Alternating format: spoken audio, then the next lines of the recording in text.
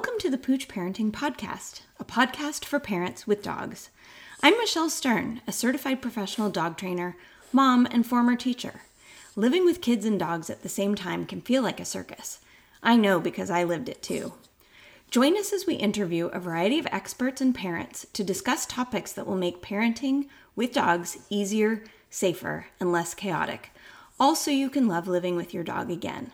I'll always keep it real, which might even mean that you hear the messiness of life in the background on occasion, but at least you know you're not alone. In this week's episode, I talk with Justine Shermans, the founder of The Family Dog. We talk about fun ways for families to engage with their dog, and we talk a lot about how understanding dog body language will keep everybody safe, healthy, and happy. Enjoy. Hi, Justine. Thanks for being here today. Thank you so much for inviting me. Well, you were at the top of my list when I was thinking about starting a podcast for how to help families with kids and dogs. You popped up right away because you have an incredible program called The Family Dog that I'm one of the teachers for, where we help families who have kids and dogs, right? And we do it by playing games and doing fun training activities. And you made this video that I share widely, but we need to share more, called Stop the 777. And we're going to talk about that today too. But before we dive in, why don't you introduce yourself? Well, I'm Justine, as you said, and I am the owner and founder of a company called The Family Dog. And basically, my business is really started off when I had my own children and realized that what I was teaching as a dog trainer in the dog training school I was working at the time was not really helping families with young children. In our particular dog training school, you had to be 14 before you could handle a dog, which was great, except for there were loads of people living with dogs that had kids that were under 14, and nobody was showing the kids how to act around the dog and not teaching the parents. And so I realized not only they needed help, but the kind of stuff I was doing with my own kids in my house was so different from what I was teaching in the dog training school. What's important to somebody who lives by themselves that just adopted a 4-year-old beagle is very different to parents that are living with, a 4 and a 6-year-old who just adopted a golden doodle puppy. It's just not the same stuff, right? Yeah. So I was like, oh my gosh, I need to help these people. And that's really how it started. And then it grew and grew and then turned into this bigger thing where dog trainers really became interested in what I was teaching. And I realized there was a need there that a lot of dog trainers would actually like to work with families, but either don't have kids themselves or don't really understand how to work with kids and needed that knowledge and learn how to make it fun, interesting, safe, what to prioritize in the training. So then the Family Dog then took on this new kind of direction of working with professionals as well. So it's really kind of split into two at the moment. Right. But fun, but for me, it's lovely. I get to work with professionals and with families directly. So I love that so much. I mean, there's a few things that you have done as part of your program that really stand out to me. So first of all, you have a background in live television production, and you have created this series of videos for families that are participating in this training program that have these super fun projects for kids to do where they get to be super agents and solve things and look at dog body language and all kinds of stuff. And you have video content for the parents so that you can empower them how to help play XYZ games with their kids and dogs and how to train certain tasks. So can you tell me a little bit about some of your background in video and what these videos are like? Yeah, well, I mean, as you said, I used to work in television I had quite an established career in TV. I worked for Nickelodeon in the UK. Then I came over and set up a channel for them in the US. Then I worked for VH1 for a little while. Then I worked for MTV for a while. And then I went back to Nickelodeon. And it was obvious that it was really funny. I don't think I ever really wanted kids when I was young. And every single job I got happened to be around children. I had a summer camp job. I just couldn't seem to get away from kids. I got a job at Nickelodeon. And at the end of the day, working with kids, while I resisted it, it's hilarious to think that I was doing that. kids bring so much vitality to life. So I thought I wanted to work at MTV where all the stars were, but actually I loved MTV, don't get me wrong, it was really fun. But at Nickelodeon, every single kid that I met, it made their day to be on TV. Whereas for the people at MTV, it was a job. You know, they had to show up to promote themselves or whatever. So I definitely brought the production background into what I do. The fun element, I have a rule: if it's not fun, people are not going to do it. And so that is literally my, ground zero for anything that I create. So if you can play a game with a kid and a dog together and they can both be learning, that's gold to me. That's going to go in my program somehow. Try to set up behaviors and activities as well that kids and dogs both enjoy. Not only are you forming this really amazing bond between the two of them, but they're learning how to interact around each other in a way that's safe, and that they're both happy. Because I think it's quite typical for younger kids, actually just human beings and even dogs themselves, to do things they want to do and not really care about what the other person's thinking, right? But you would never be friends with somebody who was like, oh, let's go to the mall. And you're like, I really hate going to the mall. And they're like, no, come on, Saturday, let's go to the mall. You'd be like, I don't really like going to the mall. At some point, that friendship would come to an end. So I don't want to set the kids and the dogs up for having that friend that always wants to go to the mall when really all they want to do is stay home and do a puzzle. Or they're the person that wants to go to the mall and this friend never wants to come with them. It's got to be something that's mutually enjoyable. Right. I love that. I think one of the things that I value so much about your program, and it's something that I do with my own clients as well, is I try to make the work that we do together applicable to actual real life. So what I would see happen in some of the group classes that I used to teach at an animal shelter, we could explain the behaviors and why we were doing certain behaviors, but then I would see those same people leave class and go into the parking lot to load their dogs up into the car. And it was as if none of it penetrated, right? The dogs were pulling, the people were shouting. Like there should be a show on parking lot antics. Like literally you could create a show on everything that you just taught for the last 60 minutes. Just open the window, let it all fly out and do the exact opposite in the parking lot. Yeah. Oh my gosh. Yeah. And so that really resonated with me actually, because I thought, okay, there has to be a better way to help these people understand that these behaviors that we're talking about, like let's say weight, for example, weight is a potentially life-saving skill you can teach your dog so the dog doesn't jump out of the car without permission, run into traffic, or run out your front door and get hit by a car, or, chase a neighbor down the street, right? So weight has a very important, like relatable real life application. It's not just some random thing we do with a weird gate inside the pavilion where you're teaching your classes. And so one of the things about your program that makes me so happy is that you echo that exact same thing. So for example, one of the tasks that you do in yours that I love, and I do with families now too, is we practice asking dogs to do certain behaviors like sit when we have our hands full of bags of groceries, as an example, right?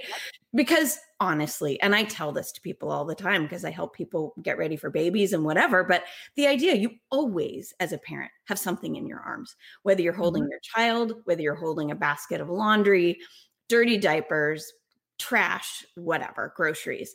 You're very rarely empty-handed, and yet your dog still has to listen. So that means, will your dog listen if your hand's not in your treat pouch? Will your dog listen if you're not cueing like some gesticulating creature, right? Yeah. So can our dog learn to do those things? And then can we take it up a notch? Can they do it when our hands are full? Can they do it when I'm looking the other way? All those things. And so your program is totally spot on because it's real. You understand, you're a mom, I'm a mom, that parenting is hard and we might not always be able to ask we're not going to say sit, sit, sit, sit, sit.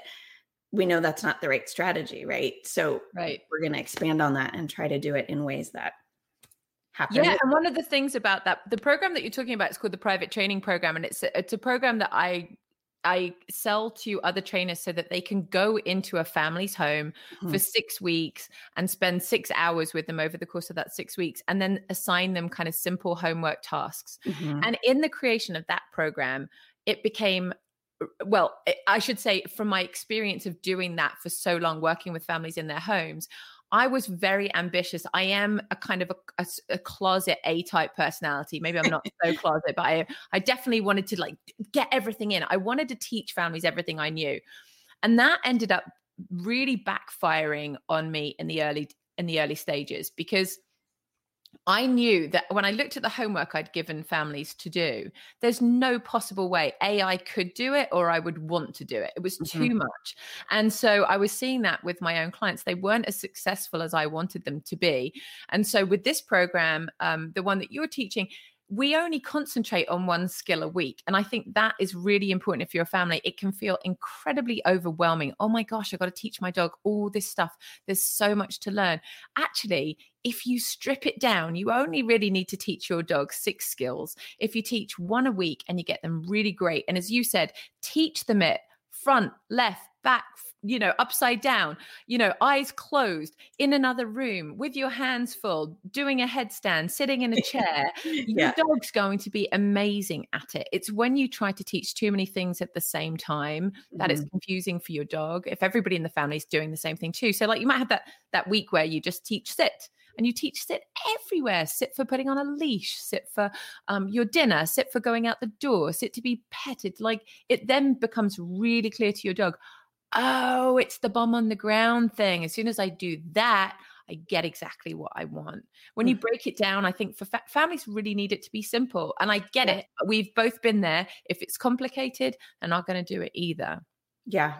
I mean, we're just too busy, right? Exactly. And I think I've heard a lot of other dog trainers complain about compliance with their clients, and they just don't do the homework. And so I help them occasionally and just share what's worked for me, because families with kids and dogs are my specialty. And I tell them, I said, your expectations are unreasonable for people that sometimes don't even eat breakfast. They're too busy.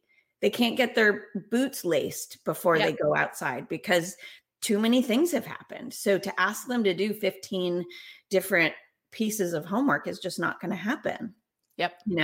So that's why I'll sometimes say, okay, like I'm holding a mug of coffee. You can see me, but our listeners can't. I'm holding a mug of coffee that has already been in the microwave probably 3 times today because my puppy got me busy, and then we played ball, and then I had to do something else. And then my coffee goes cold over and over and over again. And so I tell people, I said, well, maybe it'll help you if you have a pattern in which I will always train my dog when I have my coffee in the microwave. In the microwave. Exactly. So maybe it's just that's the cue you need, that actually I can get stuff done in the 45 seconds or whatever that it takes me to heat up my coffee again.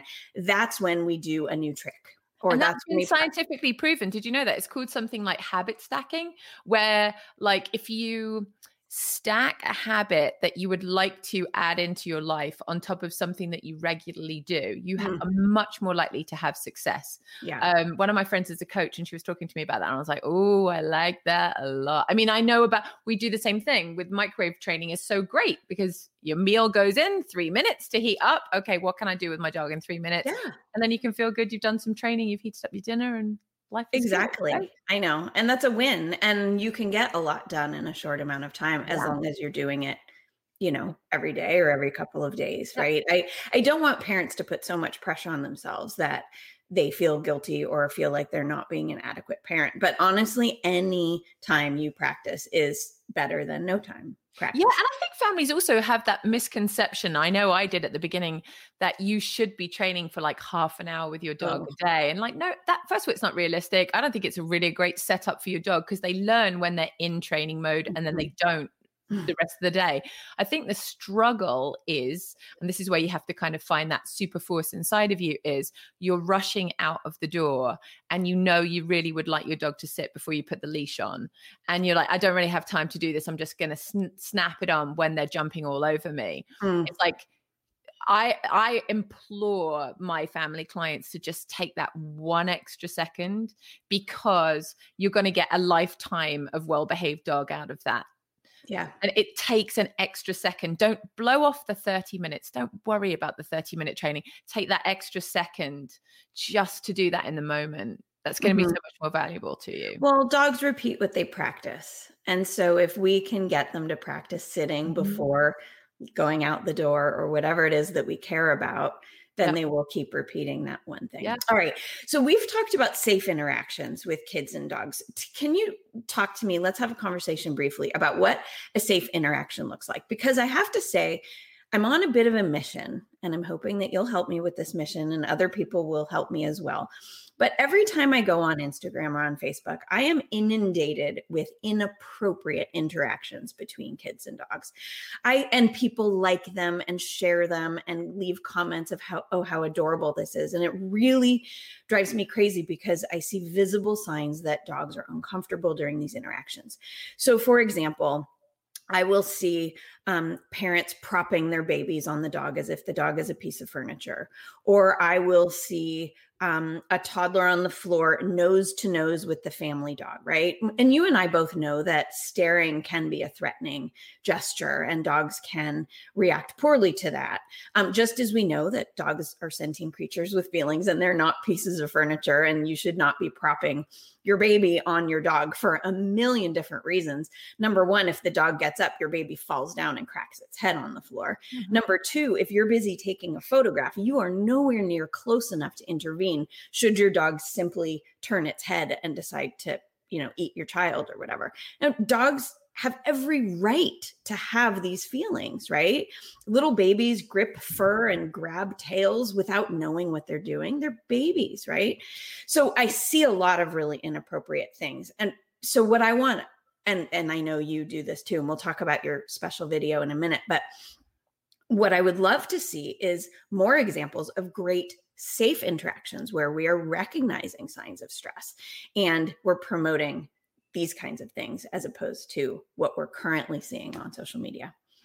Oh, it's so, it's heart-wrenching. And I sometimes have to turn it off, because I think as a professional, when we've seen both sides of this story, it's really sad to see a situation be created that did not ever need to be created. Yeah. Putting a kid in a position that they didn't need to be in, and a dog in a position that they didn't need to be in. And as you know, it can end up terribly for the kid, and it can end up life-threatening for the dog. Exactly. Literally. Yeah. So I would say it's probably the most important part of my job. It has become my mission to change the world, literally, and how they see the interactions between kids and dogs. And I think, for me, where the problem lies is that people tend to look, when they see a video or a picture of a kid and a dog doing something that we might deem as dangerous, they are looking at the face of the child. And they're seeing how happy the kid is, and they're seeing the cuteness of the dog. And what they're missing, because we're not taught it, even if you go to dog training classes, you're often never taught it, is how to read body language. And the second you understand dog body language, you will see that the dog is not happy in that situation.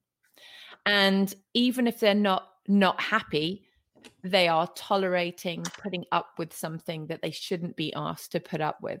And that's too low of a bar. Tolerance is too low of a bar. It's also one step away from an accident. Because when you're tolerating, you're being pushed to accept something that you don't want to accept. And who knows when that extra straw will break the camel's back. Like, that's the way I see it. It's like, we don't know where that trigger point is.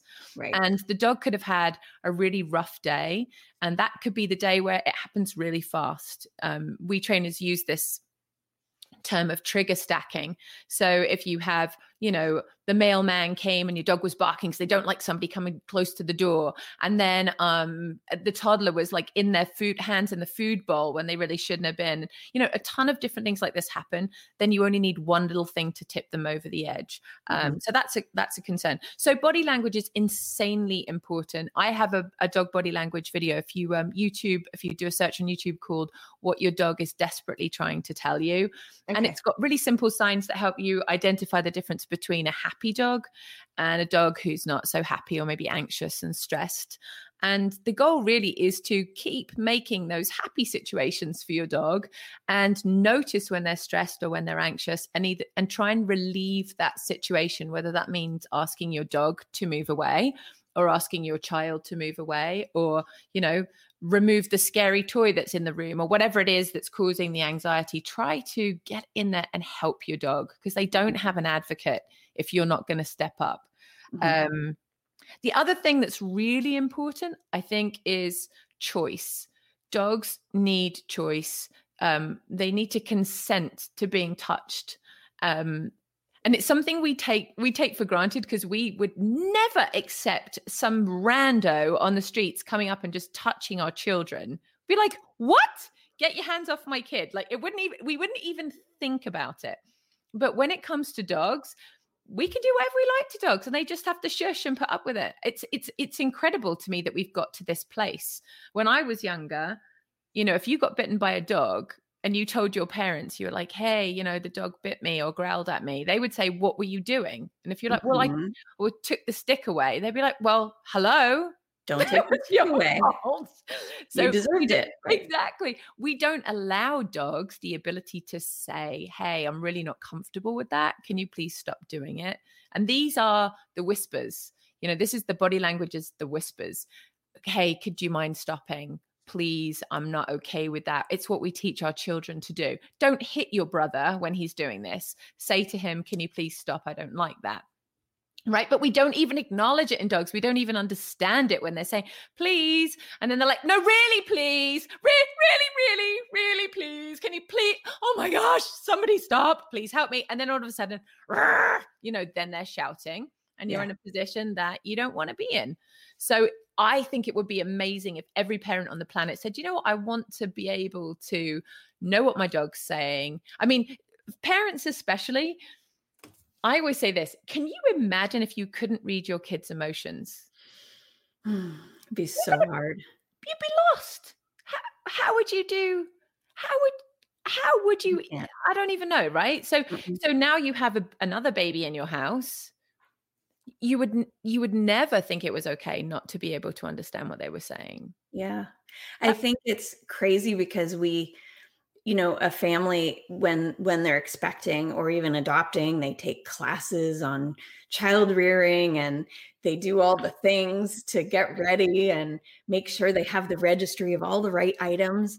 But it's not yet as normal, I have air quotes, like as normal to do the exact same things when you're bringing a dog home, when you've got that same family dynamic. And it should be just as normal as, well visits to the pediatrician, I think. Yeah. Yeah. Because you can go out and you can buy the crate and you can buy the toys and all of that stuff, but that's not going to be the make or break. Because if your kids and your dogs don't get along, if there's any kind of issue or drama between them, that is a make or break relationship. And you don't want to find yourself in that situation. So when you learn about body language, nothing happens out of the blue. Mm-hmm. You and I have both heard it a million times. I was right there and the bite happened out of nowhere. Yep. And I think, I'm so sorry that nobody taught you all of the whispers, like you said, that were likely happening. And sometimes they happen very quickly in that moment, but perhaps over the days, weeks, and years prior, we missed a lot of things that we could have seen that finally put them over the edge in that last moment. So maybe it did appear to you out of nowhere today, but if we looked and had those sort of, your magnifying glass for your little detective self that you're watching over time, right, that it wouldn't have appeared suddenly. And to be fair, you're right. I mean, even some dogs are not very clear with their body language. They can give very mixed signals. Their body can be saying one thing, their face can be saying something else. Sometimes those I'm happy and then I'm not happy. Body language signals can ramp up over, a split second. And we kind of geeky dog trainers love to go to conferences where we watch these videos at minus 25 speed, and we're like, yeah, see, that's the moment where it changed. Like, we get all like geeky about it, but sometimes it does take for you to slow down the video and watch it for you to be able to see it, because in real time it's just not there. Well, yeah, I mean, honestly, it's so easy for us to miss in real time. If we have to only see it when it's slowed down, I don't think that people who are unfamiliar with this can stand a chance unless we practice on a regular basis. Exactly. Right? Exactly. So I think that sorry, just to finish, I think the most important thing is when you, as you said, it really comes down to patterns. If you're looking at your dog's body language over a period of time, you can see the kind of stuff that actually upsets them or makes them uncomfortable. And then that's the stuff that you can be like, oh no, they don't really like it when, or this is difficult for them. And then you can step in and you can help out. Oh, right. No, that's a really good point. So some dogs are sound sensitive. So if the toddler's having a screaming fit, or they're pushing a push toy that's beeping and blinking and making all this crazy sound, then we know that that's going to cause stress to certain dogs, but not to others. Right. Yeah. And for others, maybe it's a balloon, a helium balloon, or some other. She won't go in a room with a balloon. She just, right. But unless you paid attention, you would never know that was a thing. Exactly. Okay. So talk to me about your Stop the 77 video, because this video makes me cry every time I watch it, which is kind of absurd. People who listen to this podcast know that I'm a crier. So it's the goal though, so it's doing its job. Well, yeah, I know.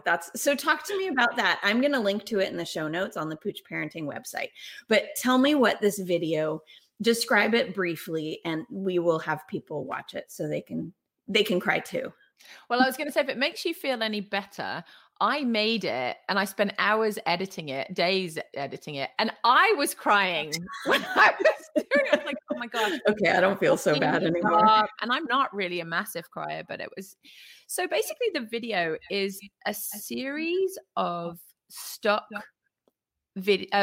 images that you can buy anywhere on, I think I bought it on Shutterfly Images. No, it's not Shutterfly. What's the website called? Anyway, stock images. It doesn't really matter. They're stock images because I did not want to make a video where you could see kids doing dysfunctional things to dogs, right? I'm not setting that up. Personally, that would be wrong on every single level. Yes. But I did want to show these situations. So the irony is that these stock photos are marketing photos that you can buy for your business that are supposed to seem attractive to the average person. That's what we were talking about before.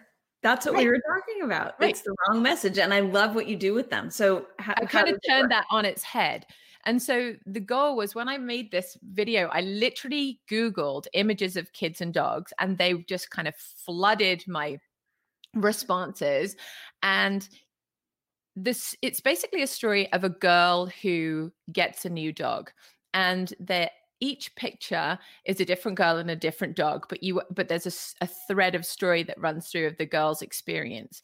And then all of a sudden the video rewinds and the story is told through the eyes of the dog. And when you watch the story the first time, the pictures look lovely. They really do. I mean, the kids are smiling and laughing and the dogs look like they're having fun. And then when the video is rewound and you watch it through the dog's eyes, and you actually look at the dog's eyes, and you really don't need to be a body language expert. You just need to be paying attention. You can see how miserable all the dogs are and how the situation is getting further and further out of control for them, and that they can't speak, they can't use their words, they're not being helped, and they're being pushed into a place that they don't want to be. And the goal was to make people stop, be shocked, and not to judge them. I feel like the important part, I mean, when you're on a lot of dog training groups, there are so many trainers that get really frustrated with families that they're not doing what they should be. And I get it, but we know. And when you don't know, you don't know. So for me, it was a mission to try to bring this knowledge in a very non-judgmental way to families, to help them spot those signs, see where they could potentially be going wrong, avoid the pitfalls, help their kids, help their dog. And so, yeah, that video is insane. I knew it was good. You know, when you make something and you know it's good, sometimes I make stuff and I'm like, that's rubbish. Mhm. But this was, I knew it was good. And it ended up getting over 12 million views. It's like, I think it resonated with people in a way that I didn't really know that it would. It's remarkable. So what does the 77 refer to in the title? Stop the 77. What is that? So 77, good question. And I should have probably addressed that. So 77% of dog bites, amazingly, to children between the ages, I think, of 5 and 10 it is, or under 12, I should say under 12, are from the family dog or a friend's dog. They're dogs we know. They're not stray dogs. They're not random dogs. They're our dogs. And when I read that statistic, I realized that's not really just the dogs that are to blame. They're our dogs. We are doing something as a society, as communities, that is pushing their buttons. And we need to stop doing that. We need to own our part in the relationship. We spend so much time telling dogs what they should do and complaining when they don't do exactly what we want them to do. Our expectations are off the charts. And what about if we look at ourselves and say, what does this dog need from us? What are they trying to say to us? And then maybe reacting to it. Then it's the only way to have a good relationship, isn't it? You can't have a good relationship when only one person's talking. Oh, this is so good. I can't wait for all the people who listen to this to watch that video. We're going to bump it to 13 million. What do you say? They're not my views, though. Some dude in Australia took it and freebooted it. So they're all his views. Yeah. Oh. And I had the choice of whether I wanted to go after him or not. And you know what? At the end of the day, I actually just wanted people to know the message. I just didn't really care. Okay, well, we're going to share the link to yours. So there'll be that.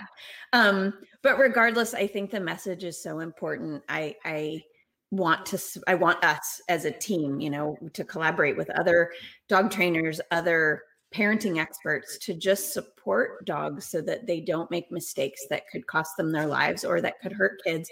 And also I want parents to just feel supported, because it is really stressful to feel like things are out of control in your own house, to feel like you're worried, you're on eggshells, you don't know what's going to happen from minute to minute in your own home.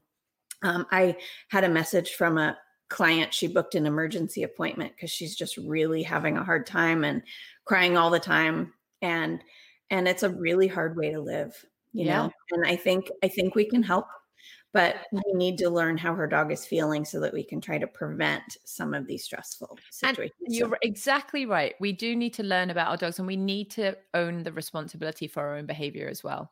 I have the same thing with a client that I'm talking to who's got a 6-year-old and a 3-month-old puppy. And the puppy and the 6-year-old are great at some point, and now the puppy's snapping at the kid. And this is early days, so I need to figure out what's going on, but guaranteed it will be something that the child is doing. Being a kid, that's not no blame on the kid, but it's knowing as a parent when to step in and start to redirect, give them different opportunities to, going back to my original point, of doing things that they both love to do together, so that we're building up all of that investment in the bank account, that the kid is an amazing person to be around. It should feel like their birthday every single day, Yeah, I think it's great. Well, where can people find out more about you, so that we can keep this positive message moving forward?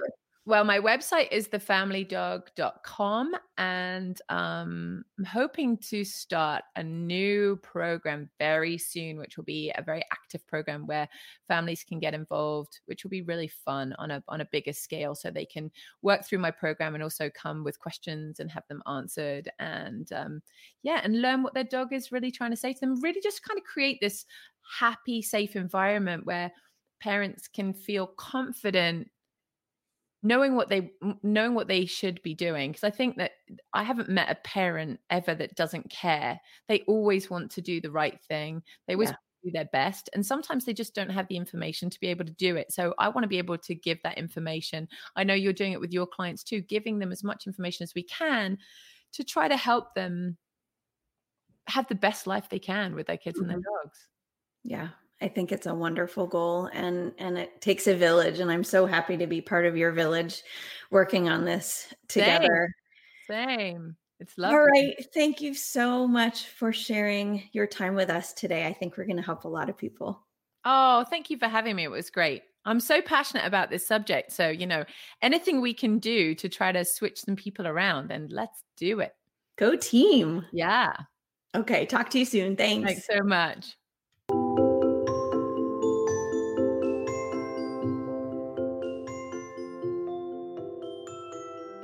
If you haven't already, please subscribe to the Pooch Parenting Podcast on iTunes or on the podcast app of your choice.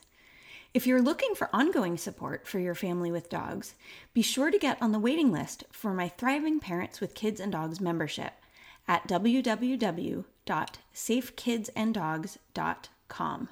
And don't forget to follow Pooch Parenting on Instagram or Facebook. Thanks for listening.